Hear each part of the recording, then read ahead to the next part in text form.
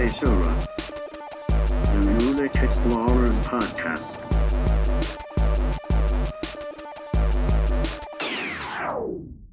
All right, welcome to Seishura, the Music Explorers Podcast. I'm Jim Jam. I am Scoot Magoo.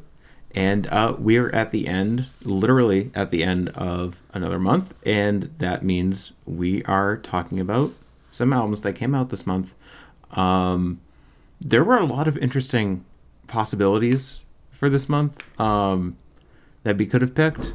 I'm pretty happy with the ones we chose. I think it's going to make for a good conversation. We did 4, I think, this time. I think we usually do 4, right? Yeah, we each picked 2. And actually, I was kind of glad because one of the ones I was going to pick, you picked.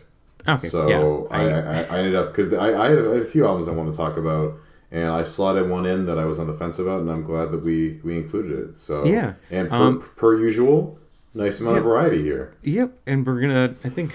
Yeah, I mean, I'm going to try to keep an eye on time for things, but let's just dive right into it. So our first album we're talking about is from an electronic duo called Sunroof.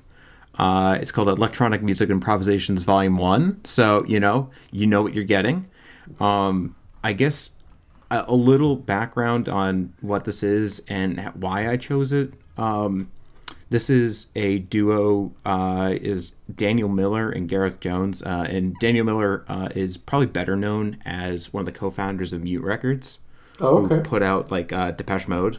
Yeah. Among other people. They reissued Can's entire catalog over, like, the last decade, I think. I mean, just they're one of the, big names in independent record labels. And I saw this interview on The Quietus with him and I can't remember the other person, but they were both talking about modular synthesis, and they started talking about just random things. But I think at the beginning of this article it mentioned that they have this new album out that is all modular improvisations, and that gets my blood not boiling. See, that's we're mixing metaphors here. I was gonna say, getting really pissed off. Yeah, really fired up. Man, it really boils my blood. I thought you were gonna make an erection joke, honestly. I mean, I think I was, but it just didn't turn out like that. It just wasn't it wasn't in the signs. I guess wasn't. Just a quick excursion there is that there was this group of guys from different music communities I belong to. And they would always talk about how, like, music would make them want to jizz, or like oh man, this is so like I'm just like coming all over myself for this. Like I wish I was exaggerating. That's a lot to take in. It's 9 a.m. when we're recording this. I think it's too early for that, but I think I will say that I feel like the word jizztastic should make a comeback, or at least should be more popular than it is. I agree. So yeah, but the reason that was so funny to me is because, like, these are all guys who think they're so tough listening to, like, brutal death metal, and then they're making comments like that. I'm like, dude, it's a death metal album. I don't really. It'd be really funny is if they were talking about, like, other music, like, oh man, the Tangerine Dream album, like, really got me hard. Like, yeah, like you're talking to, like, an audiophile at a record store, and you say that, and they're like, oh wow, that's something. That's great. Man, anyway, that Brian Eno album, oh my god. Like, rock hard. Yeah. All right. Well, before we deviate too much from the topic, let's these are modular improvisations. I really had never heard of Sunroof before. I'd never heard of this album. I mean, it came out, I think, like a week ago, I want to say. So I thought it'd be interesting because, modular can be, like, especially when it comes to, like, improvisation, it's just really interesting to me. And so I thought it'd be cool to just talk about. I'm just gonna spoil it. This was really disappointing. Really? Not even that I was expecting much from it, but it just like, I listened to it once and I'm like, yeah, okay, I already get what I'm going into here. Because there wasn't a lot to it. Like, there was nothing really that, like, got me. There was nothing that kept me there. And, like, I think part of it is just that it felt more like soundscapes than anything. And soundscapes can be cool, but I don't know, when I think of, like, improvisation, I think of, sort of dynamic, so there's something more dynamic than what was going on here. Like this thing felt very static and like unmoving in a way. And that was, I'm not like, that can be a cool thing, like, when it comes to like generative music, but I guess part of what bothers me a lot about this album is that it's like there are so many possibilities with modular, and the way Daniel Miller was talking about working with it really seemed like he had, I mean, I think he probably does have a really good idea of like how to do things. It's just that like what they do on this album is so just normal, I guess. Like it just feels like you might as well just have just recorded this on like a regular synthesizer, I guess. To me, it just feels like you're not utilizing your the tech that you're using to its full potential. I'm a little. I actually like this. Really, I enjoyed it. Yeah, I mean, I don't have a ton to say about it, just because it kind of.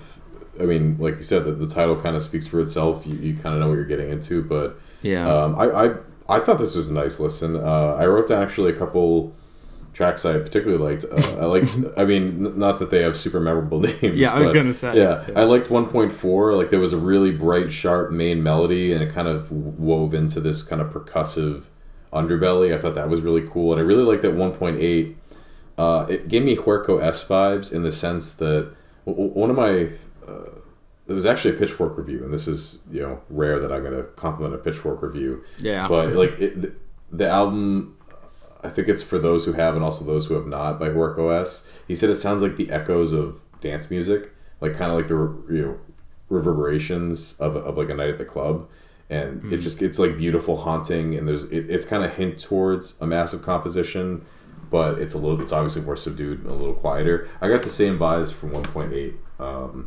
Yeah, I mean, it was pretty simple, but I liked it. I mean, it's certainly, maybe it's because I had no idea about the background. I thought the cover was cool. I figured the cover is cool.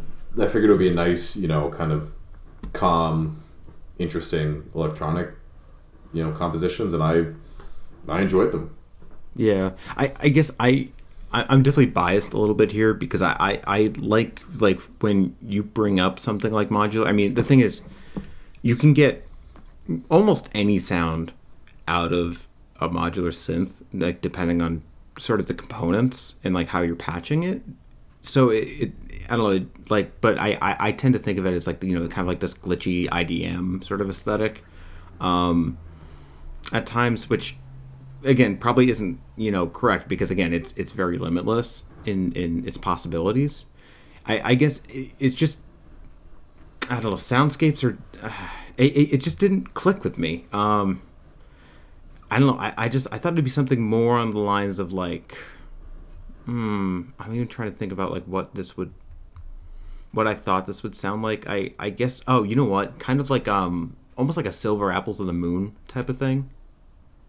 Like like a Buchla-ish, Martin Subotnick, someone like that doing like this early electronic music sort of thing, almost. Kind of abrasive at points. Actually, there's or even like an Amon Tobin, even kind of like a sound arty sort of thing. Like Amon Tobin actually does like a live album that's just one long improvisation using a Buchla system. Which is it's a beautiful recording that he does, and just, I don't know, I sort of just expected more of that, because I don't know, just for these just a lot of times just felt very static. They didn't feel like they were going anywhere for me. It just didn't do a lot.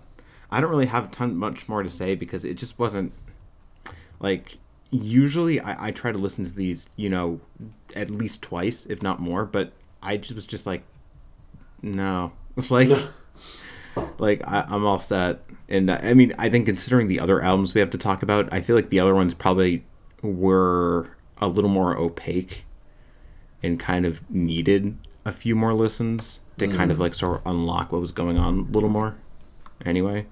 So I feel like I spent the time correctly in a way.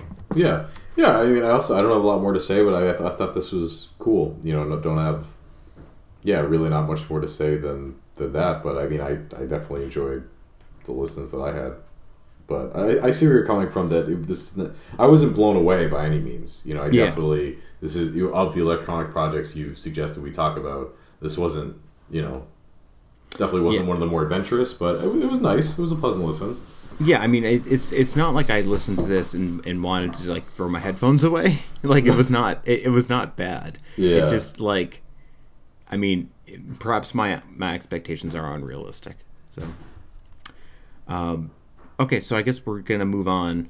We were talking about okay, so Scott, do you know how to pronounce this? Because I feel like if one of us is gonna butcher it, it should be you. Yeah, because I picked it. It's I think I'm gonna say Madoa Mokhtar.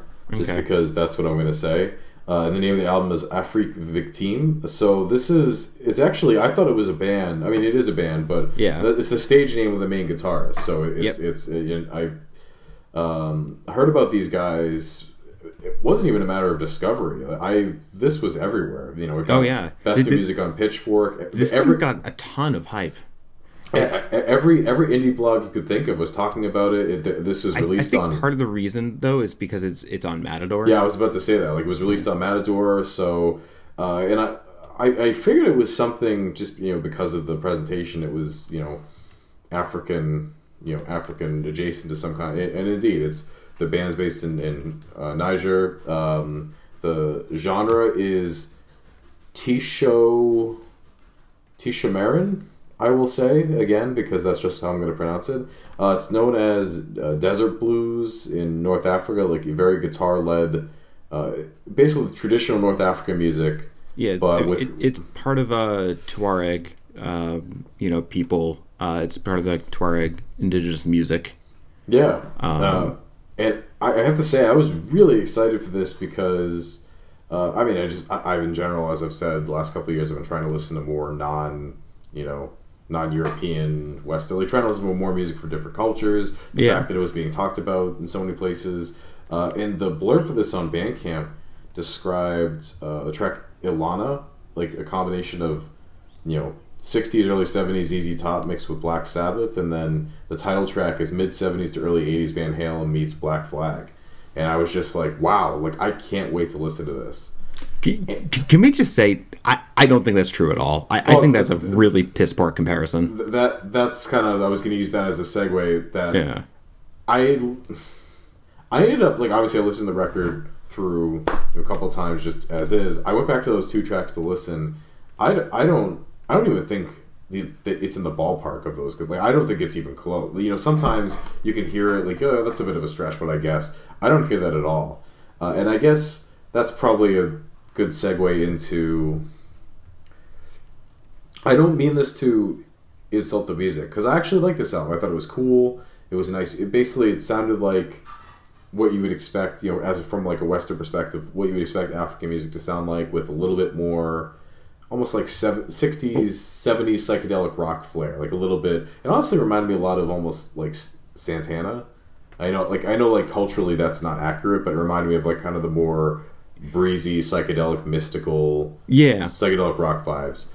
That said, again, I know I can't avoid this sounding like an insult to the music, but I don't really get why this was picked up the way it was. Yeah. I really don't. Like, and I mean that, again, I'm not saying that, like, the music's bad. Just listening to it, I don't really see what was so special about it. Again, I liked it. It was a nice listen. Like, there was a lot of cool ideas. The title track in particular had a great, like, I feel like the title track, which is, I guess, apt since it is the title track, everything came together. It had a nice driving guitar groove. You had kind of the psychedelic, like, arid desert vibes. Like, that really had everything the album was trying to do came together. I was like, man, like, I did. I enjoyed this, each of my listens. I enjoyed what I was hearing, but I just don't, given the lack of coverage for non-European, non-American music in most of these blogs, I really don't know how this broke through. I mean, it must be like a factor of, who in the industry, and just, someone knew someone at Matador, and the fact it was on Matador kind of helped to get a little bit more sway, but I don't know, man. See, part of me wants to get, like, not necessarily like conspiracy theorist, but like kind of wants to point at like, okay, see, this is like, I don't know, just like, I think maybe it's just because, okay, look, here's a non-Western act that's putting out an album on Matador. Like, yeah, it almost felt like a token. Yeah, exactly. Like a token world music release. Like, like, this is gonna check the box for like a couple of years because we featured this. Yeah, but I mean, I will say, I think so. My first listen to it, I think I put it on 3 times. I want to say, my first listen was like, okay, this is fine. Like, it feels kind of directionless a lot of time. It doesn't feel like each track is really going anywhere. Like, it feels like it just takes a couple of motifs and just kind of repeats them. Which, I totally I kind of understand that, because I think, we're one of the few cultures, like, I think pop culture kind of has ruined this for us anyway, that like sort of repetition isn't like, I don't know, just sort of our concept of repetition and sort of like how that works. Because I feel like if you listen, like, that's always been my biggest issue listening to like more indigenous music, is that it often repeats itself a lot, and it's not like, and I feel like that's more on the listener than it is on the music itself. Because we're coming at it from a completely different angle, and we're coming at it from, sort of a culture that is very based around, immediate satisfaction. So it's a little, like, I don't know if it's almost fair of us sometimes to to sort of judge them on the same parameters that we judge like a more traditional like Western rock album. That being said, like, it just it didn't feel like it was traveling anywhere a lot of the time. Like, there were some cool ideas, but I mean, for the most part, like, the guitar, like Madiwa Mokhtar, he's a great guitarist, but I always felt like he was kind of using like the same lines every time, and maybe that was kind of sort of the effects that his guitar was drenched in for the entire album, that it kind of lent, I think maybe an air of cohesion, but at the same time, kind of a sameness, a kind of a homogeny to everything. Like, so like the first time I was just like, okay, second and third time I actually grew to like a little more. Like, there were little intricacies that I could see, like little changes and like little hooks throughout that I actually started really liking. But again, I just don't get why people are, really clamoring for this thing. Like, just from what I've seen, like, I don't get the hype. Yeah, I really don't. It's not that it's undeserving of praise. It's just that, like, I just don't know if it's like, this is like a Sons of Kemet type of thing almost. That like it, like what it says it's trying to do, I don't really know if it does, and the hype surrounding it doesn't really seem to justify, like the actual music. I don't know. Yeah, I mean, like, the same experience you had pretty much. Once I put aside, I mean, going into this thinking that there were going to be tracks that sounded like ZZ Top meets Black Sabbath and Van Halen meets Black Flag, like that had me stoked. And obviously the fact that so many outlets that do not cover this kind of music were so high in it. Although in hindsight, maybe that was kind of should have been a red flag. But anyway, after my first listen, I felt really disappointed. Definitely the next two, I feel bad because I think it's a cool record. I think it was fun to listen to. Definitely, I agree with you that a lot of times it felt like they were more so conjuring a vibe than necessarily, like, the tracks were kind of there, and it was cool to, like, feel the groove and like hear what was going on, but it didn't really feel. I think the title track's the only song that really felt like, front to back, okay, something's happening, there's a definitive riff that I can, like, that was what I hoped the rest of the album would sound like, but the rest of the album was still good. It's just, I really don't get it. Like, I don't understand, like, it's not like, someone like Kanye or like any type of like big well known indie artist. Kanye count. We met our quota. I know. I was trying to think of someone else, but I was like, no, Kanye, where they have that cachet and they release an album that's not so great, or I don't get the music, but I understand why people like it because it's Kanye. But for this, I don't want to accuse anyone of anything, but it does kind of feel like tokenization. It does feel like someone at Matador knew someone and they kind of, they got him on the roster and like, oh, so this is kind of a safe pick because an established label that, endorsed them. So this can be our pick for, every year Pitchfork has that on their list. They have a couple of releases that just are like, one year they had Pharmakon on their list, and like how often have they ever covered like any type of noise adjacent music? Like hardly ever. But they're like, oh, see, we're quirky. We have the pulse. We have the pulse on things. Yeah, and like I feel so weird throughout this segment because I really don't want to. I don't want to sound like I'm coming out down too hard on this album because I thought it was really cool and it's nice that a non band from Africa is getting this kind of acclaim. I do think that's cool. I really just don't get it. That's what it comes down to. I just don't get why this album, what about this is truly blowing people's minds? Because just musically, I think it's good, but it's not outstanding. It didn't blow me away. I definitely enjoyed listening to it, but yeah, I'm a little perplexed. Yeah, I'm with you. I don't really know the reasons either. I don't think we'll ever really know because it's so nebulous with I don't think this is an industry plan by any means, but like I'm using sort of that as an example of just like we don't really know what goes on behind closed doors, in emails to between labels and artists and things like that. Mm-hmm. It's strange. I can't say it makes a ton of sense to me, even though I sent it to our friend Andrew and he actually really liked it. So I'm like, okay, like sure. I honestly wish I had never read the Bandcamp description because I got really like those combinations sounded so cool, and just the fact to have. And again, I don't think it's unfair to critique the album for that. That's what they themselves. This wasn't a review I read. The Bandcamp page for the album. That's what they put out there.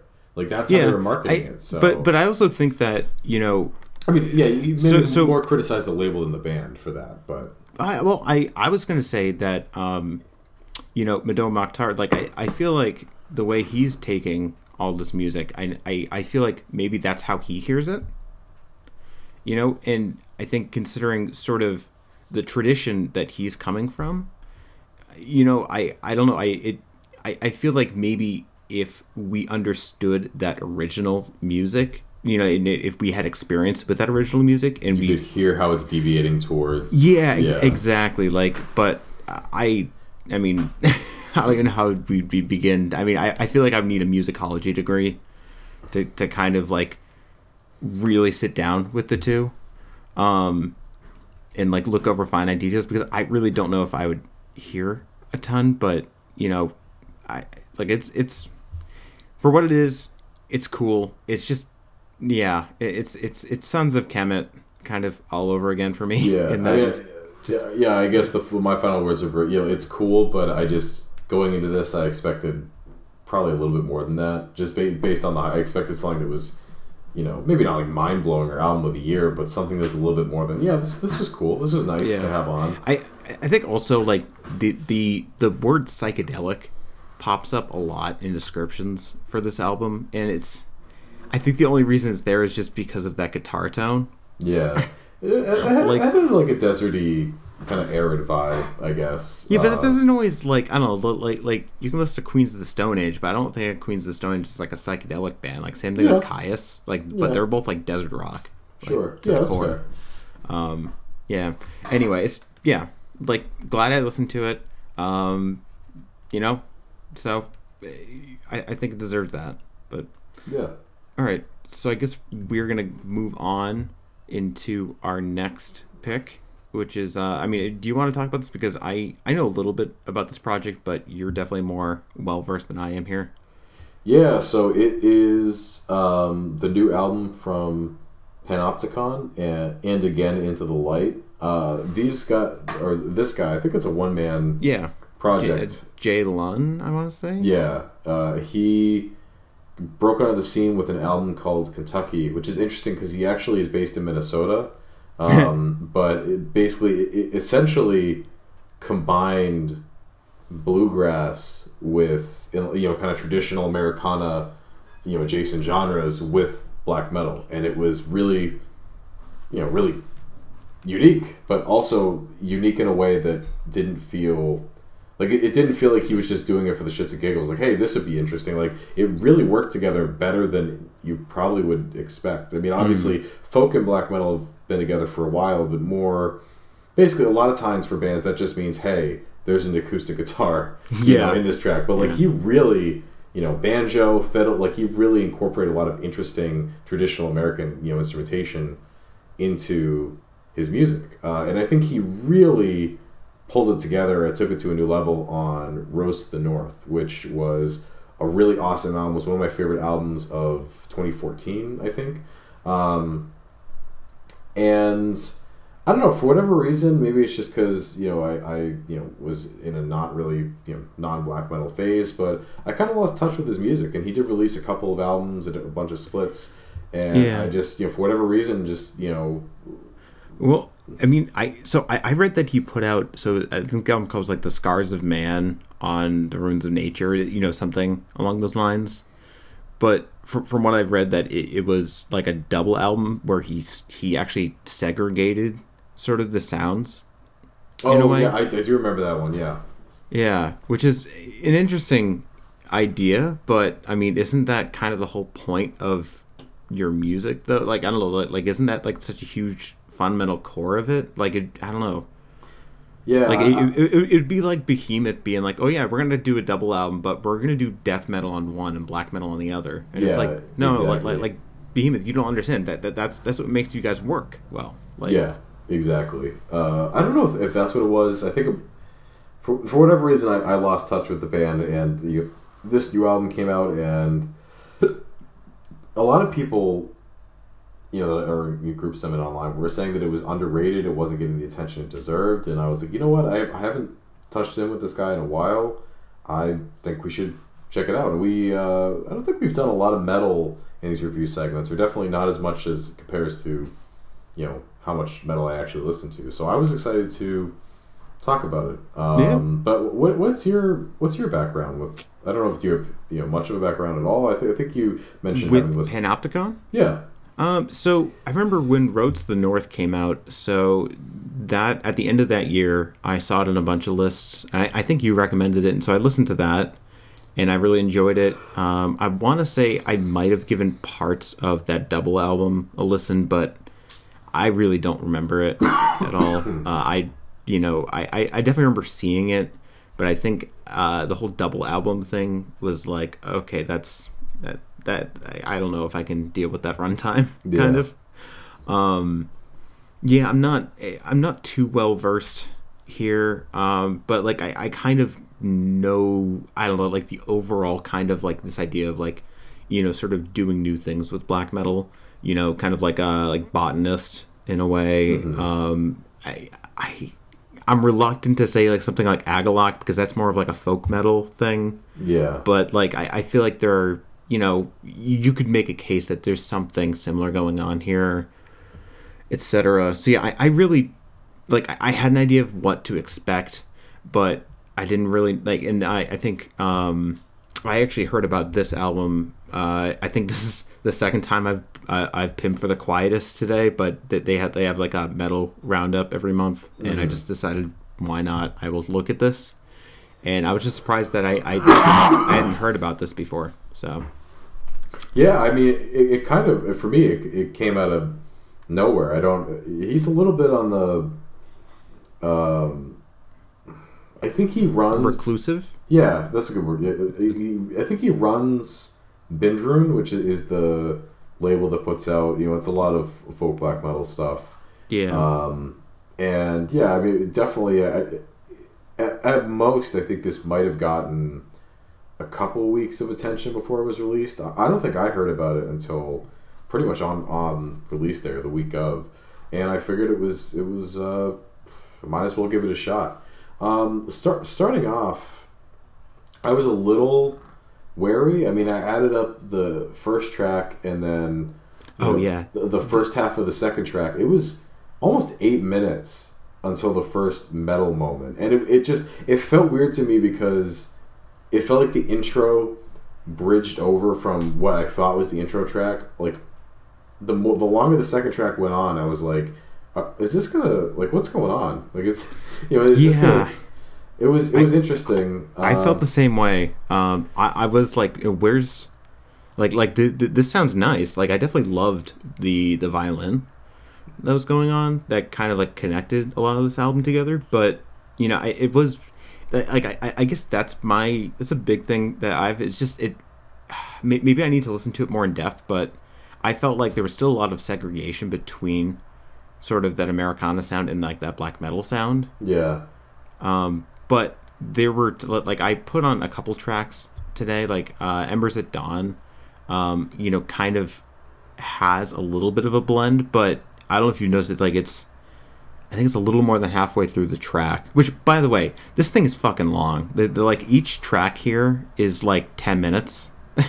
Yeah, that's a problem I've always had with his music. I will say that I thought the last two tracks, so I think Embers at Dawn and No Hope. Although No Hope had a kind of a weird, like, the spoken word, and then they kind of did a random shift into D-beat territory. Yeah, okay, I'm glad I'm not the only one who knows that, because I thought that was really weird placement, too. Like, it felt like it was, like, haphazardly placed. Yeah, no, absolutely. And, like, for me, I was gonna, like, the notes I had written down were, it's definitely long, but, like, these last two tracks are, maybe two of the best on the album. But then once it reached the end where, like, you had this odd spoken word, which I didn't even really get what was going. I mean, so I looked it up, and apparently it's G Voucher from the band Crass. Oh, okay. Okay, like, I mean, I can't say I expected Panopticon to put on a Crass reference here, but okay. Yeah. It definitely seems just, I don't know, like, out of place, and I don't know, like, the whole track title, No Hope, and just, I think, considering, like, current events and things like that, I don't know, it just almost seems like a little, like, pandering, almost.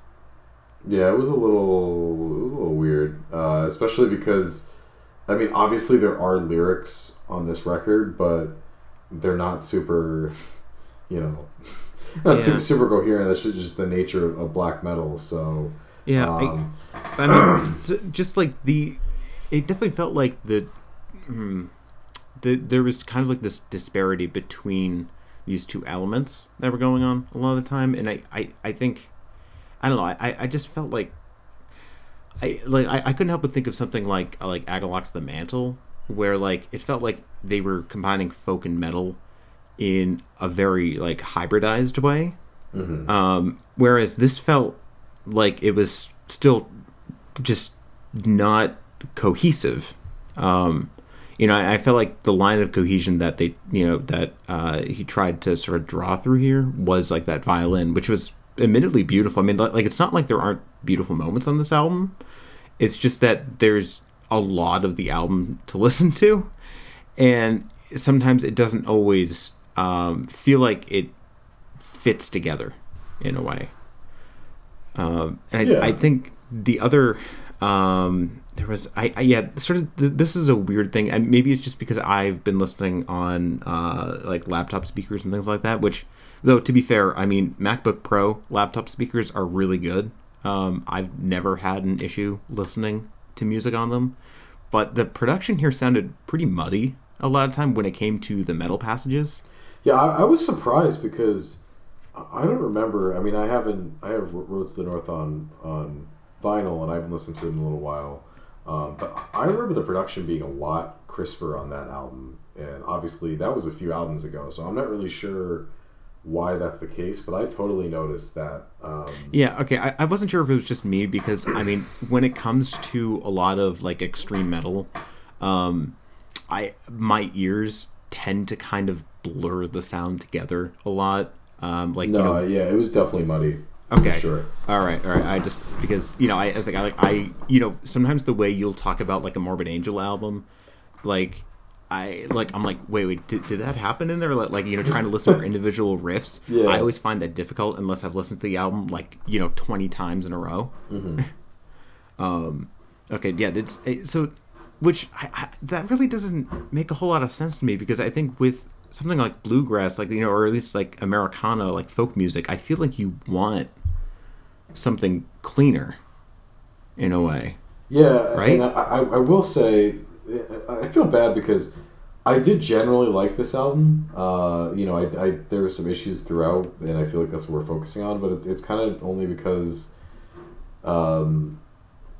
it felt odd, some of the issues throughout. The production, but also, not only do I agree that the blending of like Americana, whatever, wasn't as prominent or as kind of well blended as it was in the past. I also felt like it wasn't distinctly Americana or bluegrass. Like I felt like it was it primarily just kind of felt like it was good, like a lot of really good folk black metal, like what you'd expect from this genre, but kind of you can hear there's a little bit of it, like the track As Golden Laughter Echoes, which I think is more of an interlude, considering how long a lot of these tracks are, but it had a little bit of that twang to it. Yeah. At times, but yeah, like when it comes to these core tracks, it really didn't feel like it was there. Like it didn't really feel like, like this is Americana in a way. Yeah, exactly. I mean, in the past, definitely, even just the instrumental choices, it was a lot more obvious that's what was happening. Yeah, I mean, I feel badly. I mean, I enjoyed each listen. In general, like I like the tracks here. I mean, this it reminds me why I enjoyed his music to begin with. But certainly there were several areas where I felt like it might be lacking a little. I don't know. I mean, I think the biggest issue is how long it was. Like that definitely. Yeah. It just It didn't feel like it justified its runtime, whereas I feel like other releases probably could. Yeah, and I really did. I really liked the way that Embers at Dawn, like it was a nice kind of reprieve from the intensity. I liked that in terms of kind of the slow interlude-esque, but even that was a pretty long, and I think eventually it picked up at the end of the track. But yeah, like the slow start the album had, and then for it to be as long as it was, I don't think that was a great choice. I would have maybe kept the beginning track just as is, and then cut back the slowness that creeped into the second track. I didn't get that. It definitely it already made the album feel like it was going to be a really long, like a long journey, and I don't think it was super additive. So. Yeah, I mean it's the whole thing's an hour and 11 minutes. That's just a lot. That's a lot to take in, especially when you're each track you're doing is or mostly every track you do is over 10 minutes long. Yeah, and it's just a lot to take in, and I think for me, I'm just kind of ambivalent about this thing. I can't say. I can't really look at any of the tracks and be like, oh, this was awful, because it really wasn't. It's more just I felt like the flaws of this album kind of, were as probably meant as much as the positives in a way. So it just kind of comes out to a wash for me. I'm glad I listened to it, because this is definitely sort of I really haven't listened to as much metal as I have in previous years, and it's good to get sort of out and listen to something a little bit different, but that being said, I don't know, they can't all be winners for me, so yeah. Yeah, no, absolutely. I felt like it was kind of a wash. That was a good way to put it. I'm not super I don't know. I feel a lot more mixed about this than I was hoping I would. The more I thought about it, I actually came into this review expecting to say I really liked it, but then just kind of reflecting on my listens, I wish that I wish that he had cut it back, and I wish that there were a few more cleaner blends, and then I wish that it was produced a little bit more cleanly. Those are not small. Like, I guess, like, when I was coming in, I was like, oh, those are just minor critiques, but not really. Like, those. I mean, that shit adds up. Yeah, exactly. Like, the more I think about it, I'm like, those are kind of big deals, honestly. Like, it's. Yeah. I don't know. And like, I mean, I feel like, people could be like, oh, well, it's black metal, so it has to be lo-fi. It's like, no, that's not true. That's not true at all. Yeah. Like, I mean, especially if you're doing something like this, like, sort of the intention here seems to call for a certain type of production, and sort of a certain clarity. But yeah, I really don't have much more to say. You ready to move on, I guess? Yeah, I mean, Okay. it was cool to this is a band I used to listen to a lot more frequently, so it was interesting to revisit them. But yeah, I can't say I was super blown away, unfortunately. Yeah.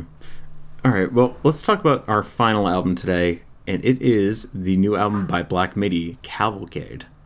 And this is, so Black Midi came out. They've been on sort of the people's radars for a few, years now. Known for like this explosive noise rock kind of, and especially their drummer Morgan Simpson is just friggin' nuts.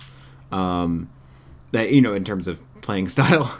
And they came out with their debut, I think, back in 2019. I want to say Schlagenheim, and that was one of those albums that really was near the top of everybody's album of the year list, and I just didn't understand it. I mean, I don't think I listened to the whole thing because I just really didn't enjoy it. It just didn't click with me. It just felt like I think part of it is just, I think the hype around it was that oh, this is a new direction for rock. It's sort of almost like what people have been saying about the band Algiers for years now. Oh yeah. Yeah, and I'm just or even Idols or something like that. And I'm just I don't really see what they're talking about for all three of these bands, frankly. So it was kind of more the same there. With Schlagenheim, but the band interests me. I mean, it's despite sort of the overhyped nature of sort of how their first album came to be, they still interest me, and their name interests me actually, because I do you know what Black Midi is by any chance?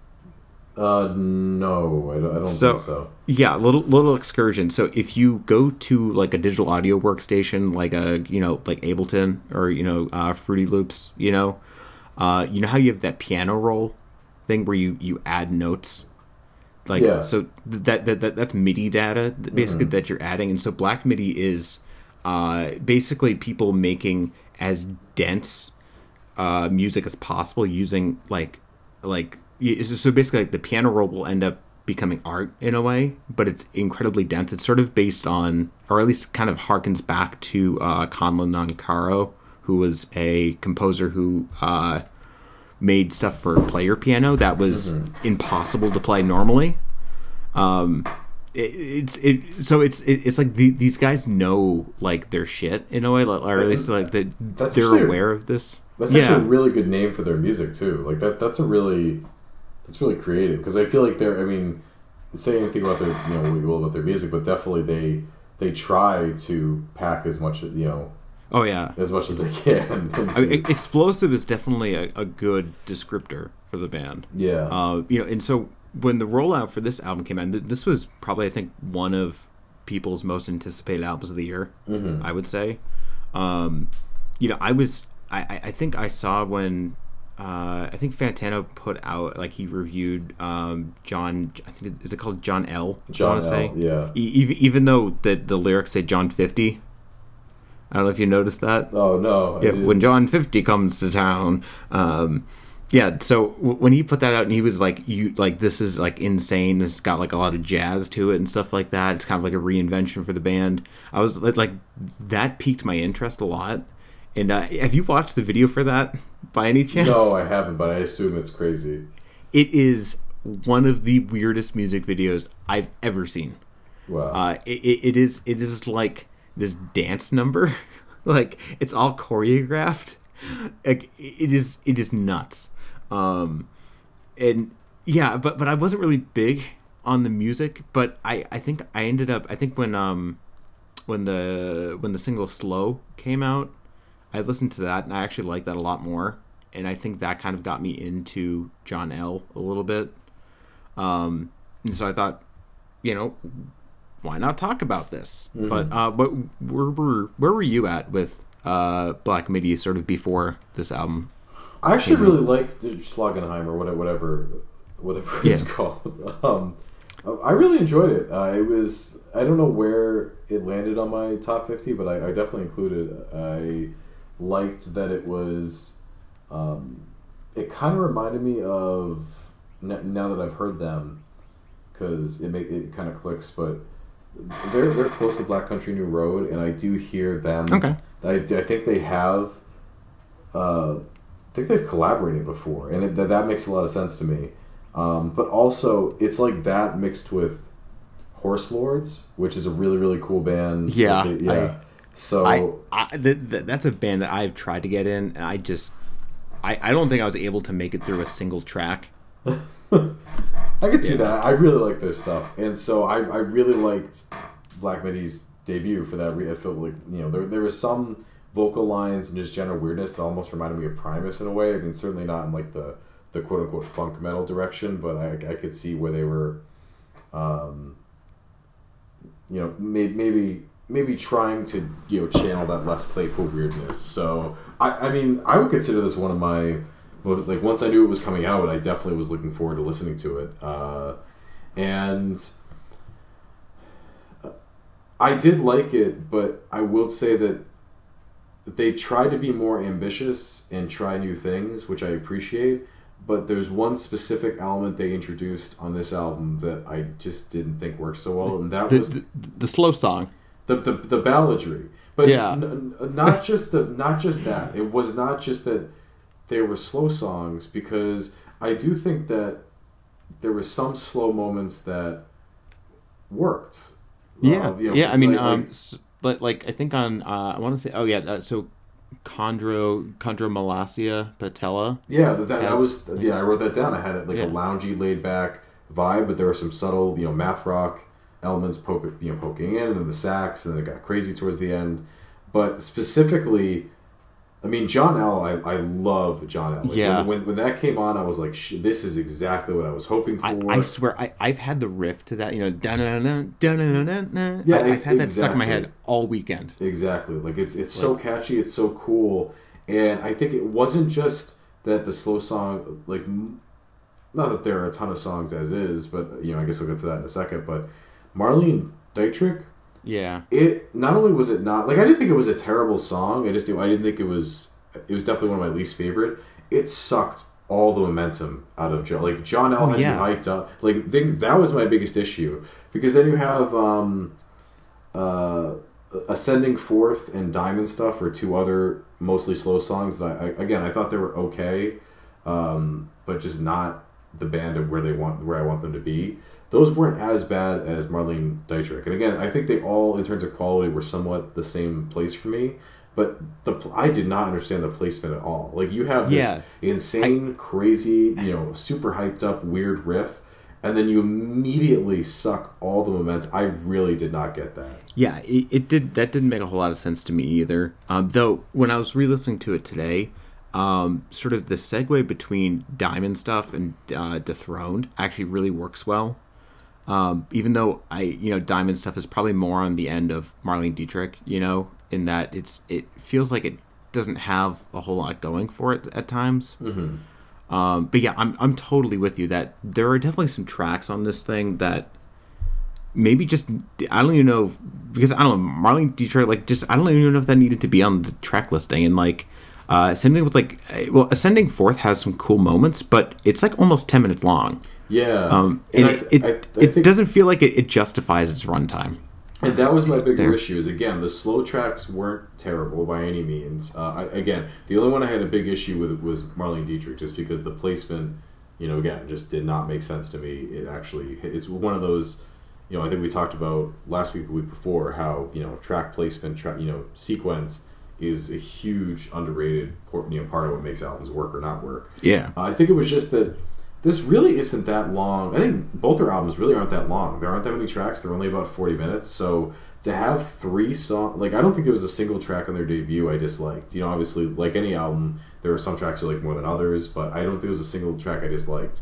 Having 3 tracks in this that range from "This Is Okay" to "Wow, this was a mistake," it was, and again, like, I would say, point blank, I really enjoyed this album. I liked a lot of what was going on, but I think that the ambition that brought us tracks like John L, and not just John L. I mean, Hogwash and Balderdash. I mean, I wish that was the closing, because it had a great amount of energy. Again, I really like Slow. I thought Slow balanced out the mellow. Slow's probably my favorite track on the whole album. Yeah, it balanced out the mellower vibe to the craziness, and again, I do think Kano Jamalsha Patella really, again, did a little bit better job balancing the craziness with the slowness. So ultimately, I liked it. I think that there was a lot of good ideas here, and they went bold. Like, when they went bold, it either worked out really well, or it just didn't work for me. And thankfully that, the tracks where I was a little disappointed and it didn't work out that well, it was not necessarily a deal breaker. I didn't think any of the songs were terrible, but I also didn't think that the slow moments worked out that well. I think Black Country New Road is much better at what they were trying to do here. I think that kind of the more mellow, loungy, it kind of sounds like they're, I don't know how familiar you are with the National, but that's what it sounded like they were trying to do. Like the kind of post-punk revival with almost like a gothic Americana feel, and like a really loungy, ballady type situation. I've never listened to the National. Now that I've listened to the National, I just bought a ton of their stuff several trips ago to the music store. A lot of these moody young, like, experimental rock, post-punk, math rock, noise rock bands, like, when they try to do this kind of stuff, that's where I think they're coming from. I think that's what they're trying to do. And I don't know if it worked as well as they thought it worked.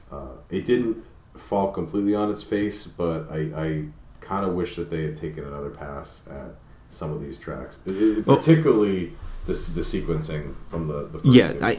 The track sequencing definitely is really screwy. I think it's worth noting, I'm pretty sure one of the guitarists is sort of on hiatus in a way for mental health reasons. And so I think he co-wrote, a couple of the songs, but he's not performing anything on here, which makes me wonder whether he might have had a hand in the more chaotic tracks, almost. Yeah. But I don't really know. I haven't really looked that deeply into things. But I think I almost wonder whether those slower tracks were there for more of a sense of, like, contrast. But at the same time, a lot, even like, something like Slow, like you said, it's just it's able to take both sides of that and put it within one song and make it an interesting thing. Whereas, Marlene Dietrich is just it's just there. It doesn't really add anything. Yeah. And I think for a band like Black Midi, if it's not adding anything, it's arguably subtracting from it. Yeah. I totally agree that I could see the goal here being contrast, but there wasn't a ton of, there was hardly any of that on their debut. Their debut was kind of Well, that's what I mean, though. Yeah. Like, I feel like they were maybe in like such a need of reinvention in a way that they just kind of really just geared all the way towards that, and maybe left something behind as a result. Yeah. So I haven't listened to Schlagenheim all the way through. I really want to now, but I guess I'm sort of feeling the same way. I'm probably a little less positive, but more in that, like, this was interesting, but I don't see this. I mean, I think I always say this with reviews that, like, I have no idea where it's going to place, kind of, at the end of the year. I mean, I don't even know if it would make the list at all. But, like, it was, I definitely enjoyed my time with it. It was a super interesting thing. I think if there's a negative to take away, is that I can't get the stupid John L. riff out of my head now. Yeah. And it's like the John L. So I mean, like, if I can go on an excursion for a second, I started getting back on antidepressants on Friday, and I happened to be taking some that cause like, so like for like the first few weeks they can sometimes cause really bad anxiety, and they can screw with your stomach. And so I've woken up like twice this weekend, like on 2 separate nights, just feeling sick and like being too anxious to go back to sleep, kind of. So I've not had a good weekend, but I've also had this freaking like track stuck on my head too. So like the two combined, I'm just like, ooh, this is not going too well. Yeah. I mean, even though don't get me wrong, I love the track. It's just like, I think with that context, it kind of takes on a new life of its own. But anyway, all this is to say is just like, I enjoyed my time with this thing, but this doesn't really have a ton of lasting impact on me in a way. I mean, that could change. I could, attack this thing in like a month from now and find that it, blows my mind. But I mean, I definitely am interested in what the band has to say now, without a doubt. Yeah, and what I'll close with is, I definitely am more like we were texting about this because my let me pull up what my wife said. Yeah, I know. I love this. Yeah, and she's not wrong, by the way. I had it on just like on, like I have your Bluetooth speakers. I had it on while we're getting ready, and she said, "This is John L. I don't like it at all. It's so chaotic. It doesn't sound like anything. Actually, it sounds like someone talking over an orchestra warming up." And I was like, this is why I play my music next to you, because I just love some of the things some of the descriptions. Yeah, well, I don't think that's an inaccurate description. I know, that's why I was like, obviously, like, she's coming at it from a much more negative place than I would put it, but like, you're not wrong. Like, that kind of is what it sounds like. It's chaotic as fuck, and it's like, it's very chromatic. Yeah. In its, like, sound. It's not really adhering to a scale that's particularly pleasing to the ear. Yeah, exactly. But that was the first time I listened to it, is I had it on the speaker, and I just kind of was just letting it waft over me, and it sounded really disjointed, listening to it through that avenue, and that's why, like, my first thought after the first listen was, I don't really know what this album is trying to do, because it felt like it was all over the place. So re-listening to it, like, I actually listened to it with headphones on, and that helped a lot. But it kind of it revealed what the actual issue was, is that the slow songs aren't necessary. Like, they're I just feel like they, like you said, like, they tried to add something, they tried to add some variety, add some contrast, and it really just added almost dead weight. I mean, I don't want to sound too negative, but like that's what it felt. It felt like I don't really understand why these tracks are here. Like, I really don't. I think also, just considering how dense, like, these more excitable tracks are, I feel like it doesn't, like, it really just, it becomes more of a negative in a way. Yeah. Because it's just like, you're already subjecting the listener to something that's much more, opaque, much more dense than you would expect. Yeah. And to have to do that for, more time than you need, it just seems it seems extraneous. And again, their debut, I mean, obviously, there is variety on the more, like, energetic tracks on this album. There was variety on their debut. It just wasn't so, like, I think it's the starkness. That's why I don't get, like, I thought they had this nailed down. They could have that kind of controlled chaos and do, like, a bunch of weird, like, just have math rock, noise rock, like all types of stuff colliding and make it work. I don't know why, the slow fast dynamic, like why is that that the solution? I don't really get that. But I mean, for what it is, I'm really like, out of all of these, I probably enjoyed this one the most. This is probably, I'm probably most happy that I listened to this, just in terms of, trying to open myself up to, newer things. So, totally worth listening to. Yeah. And I will say, like, when this album is on, I mean, for me, it's really on. Like, I love same here. Basically, everything except the 3 tracks I mentioned, certainly like Marlene Dietrich, I really enjoyed everything that the band was... Like, it felt like a natural evolution of what they had, been doing on their debut. I just don't understand why they didn't totally lean into that. I feel like it's always cool when bands try new things and, like, good for them trying to do something different, but it didn't work. It didn't really work for me. I'm with you there. All right. Well, maybe a mixed bag overall, but I don't regret sitting down and listening to these. So, no, and again, that's part of the fun. Yeah, and absolutely, I totally urge you to check out Black Midi. There are a lot of, I think there's more to... I mean, I feel like anybody listening to this podcast probably is already aware. Yeah. But, nonetheless. Yeah. Yeah. But yeah, I guess we're on to albums of the week, and yes. What do you got? Oh, okay. Switching it up, huh? Yeah, so... Put you on the spot. I was debating on what to do. I was thinking about talking about... Have you ever heard of a group called The Hub before? No, actually. They're a really interesting, like, live electronics, like, avant-garde type of act, that so Zadek actually compiled a bunch of their stuff into, like, one thing, and it's really interesting to listen to, but it's a lot to digest. But I put on this other album yesterday as well, and I forgot how much I love this artist, and it is Debut by Bork. Bork. Bork is Swedish, is the Swedish Chef's Bjork cover band. Bork. Anyway, yes, Debut by Bjork.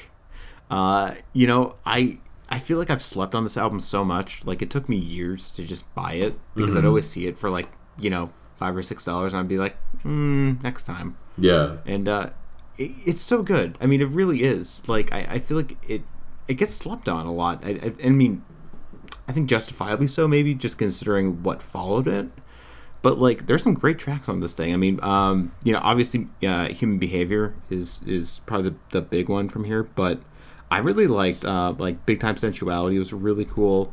Come to Me was really interesting. Venus is a Boy, I really enjoyed a lot. It was just, like, a lot of, I think I'm so used to listening to something like Post or, like, Vespertine that, to listen to something that was a little more raw was really cool. And it sort of made me realize that, because I was actually watching, sort of coincidentally, the Needle Drops, Worst to Best Bjork albums video, and I think he put Debut pretty low, and he was like, saying that, sort of the sounds don't really feel cohesive, and he's right. Yet I would say that the album feels cohesive nonetheless, and it's because Bjork ties it all together with her voice. Yeah. And I never really realized that. It's like one of those realizations that is so obvious when you step back. But it's like sometimes you just don't notice, like, the very significant details. Yeah. So, this was super enjoyable. I really need to buy some more Bjork at some point. I think I'm only missing a few albums of hers. I mean, I'm definitely not buying Utopia anytime soon. No, I think that's the only one I'm missing, and I think it will stay that way for a little while. Yeah, but I mean, I sold my copy of, like, Homogenic a few years ago, and I really regret that because it's something I really want to listen to more. That and, like, I've never listened to Biophilia, and I've really wanted to do that as well. I bought all her, I think it was after we reviewed Post, I bought all her stuff, or I finished up my discography, and I'm really glad I did. I mean, her voice can still like after a little while, just her delivery. Yeah, it's a little. It's almost. I guess the way to put it, it's too unique. Like it's too. It's so in your face and so like expressive that like I can only listen to it, a couple albums at a time. But I mean, other than Utopia is the only album where I'm like, wow, this is not good. Yeah, but yeah, I have something completely different. I've really been enjoying the Discogs feature. I'm super glad that you. I need to do that. I've been meaning to do that. No, like I really appreciate like you mentioned that, and not only did it, kind of put a fire into my ass to finally get all my stuff in Discogs, but just that feature has been really cool to listen to stuff I haven't listened to for a while. Yeah. And I feel like this album and this band just perfectly encapsulate the evolution of deathcore, I guess, or devolution. It's the Ills of Modern Man by Despised Icon. There was after they did kind of the annoying thing where they had like a farewell tour and concert, and then a few years later got back together and released a new album. So like that was kind of lame. But yeah, so they pulled an LCD sound system. Yeah, I mean, yeah, but to be fair, they didn't sell an extraordinarily expensive box set for their farewell tour, and then that to me that still is super lame. It was like I think Fantano bought that for Record Store. It was like at least $100, like super deluxe. I don't think he was. I remember reading that David Bowie actually had a hand in inspiring James Murphy to go back and restart LCD Sound System because he was working on Black Star with Bowie, and I don't remember it. I just remember there was some conversation around there that I think was like kind of the impetus for that. Interesting. Yeah, but I mean, nonetheless, it feels like a dick move, kind of. Yeah, I mean, or at least like just sort of the finality was just like, okay, then like if you think it's so final, just give it like 10 years. Right? Yeah, exactly. Or at least enough time where a reunion feels special, and not like, wow, like that was maybe a few years ago. Yeah. But in any case, yeah, like it was an interview in support of the album they released. I think a few years after they got back together, released a new album, whatever.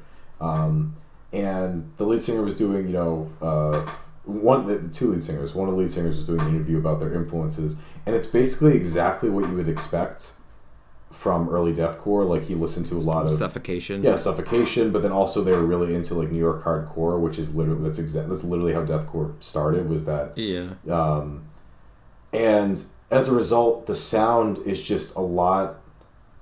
I don't know, like it's just a lot more balanced. It's basically like a death metal album that at its foundation that has really. Like, the title track, the way that they incorporate the main breakdown of that song is super creative and super cool.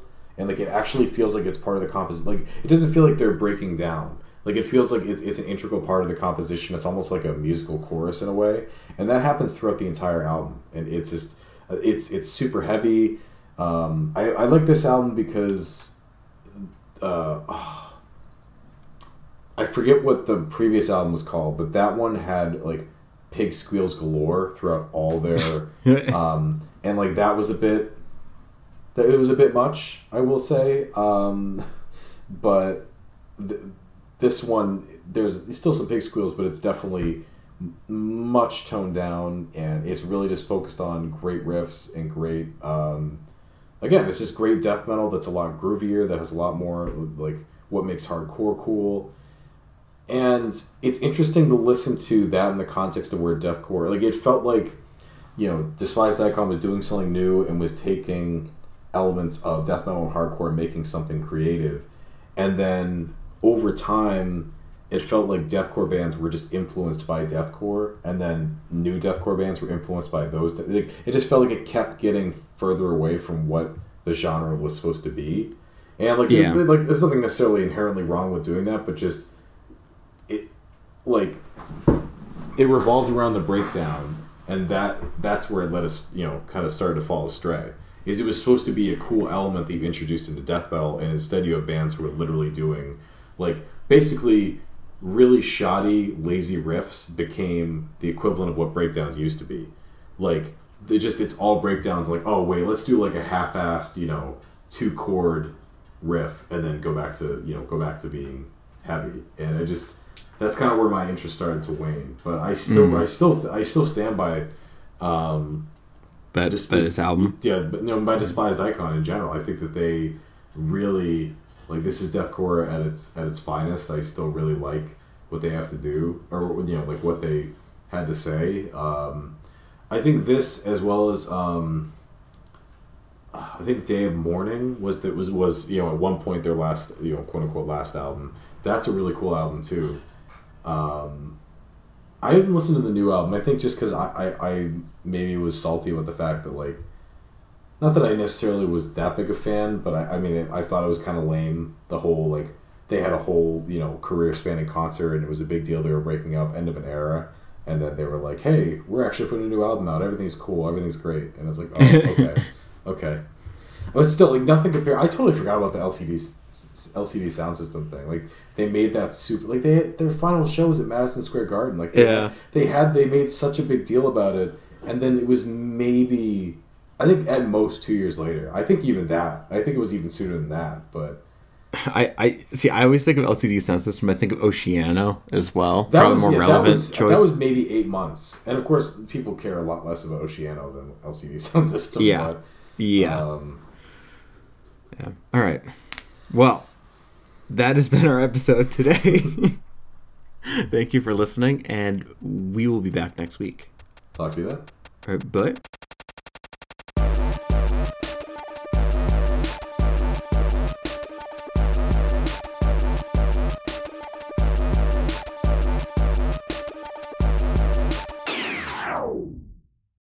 Thanks for listening, guys. And if you're interested, if you want to hear more, just listen to us on iTunes, Apple Podcasts, Android Podcasts, anywhere you can get a podcast. Basically, we are on all of it. If you follow us on Anchor too, whatever works for you. And definitely be sure to follow us on Twitter. And if you ever have any suggestions, topics you want us to talk about, or questions, anything like that, be sure to email us. Yeah, we're at Seishura Podcast on Twitter, and our email, I think, is seishurapodcast@gmail.com. And as always, thanks for listening. Yeah, appreciate it a lot. Bye.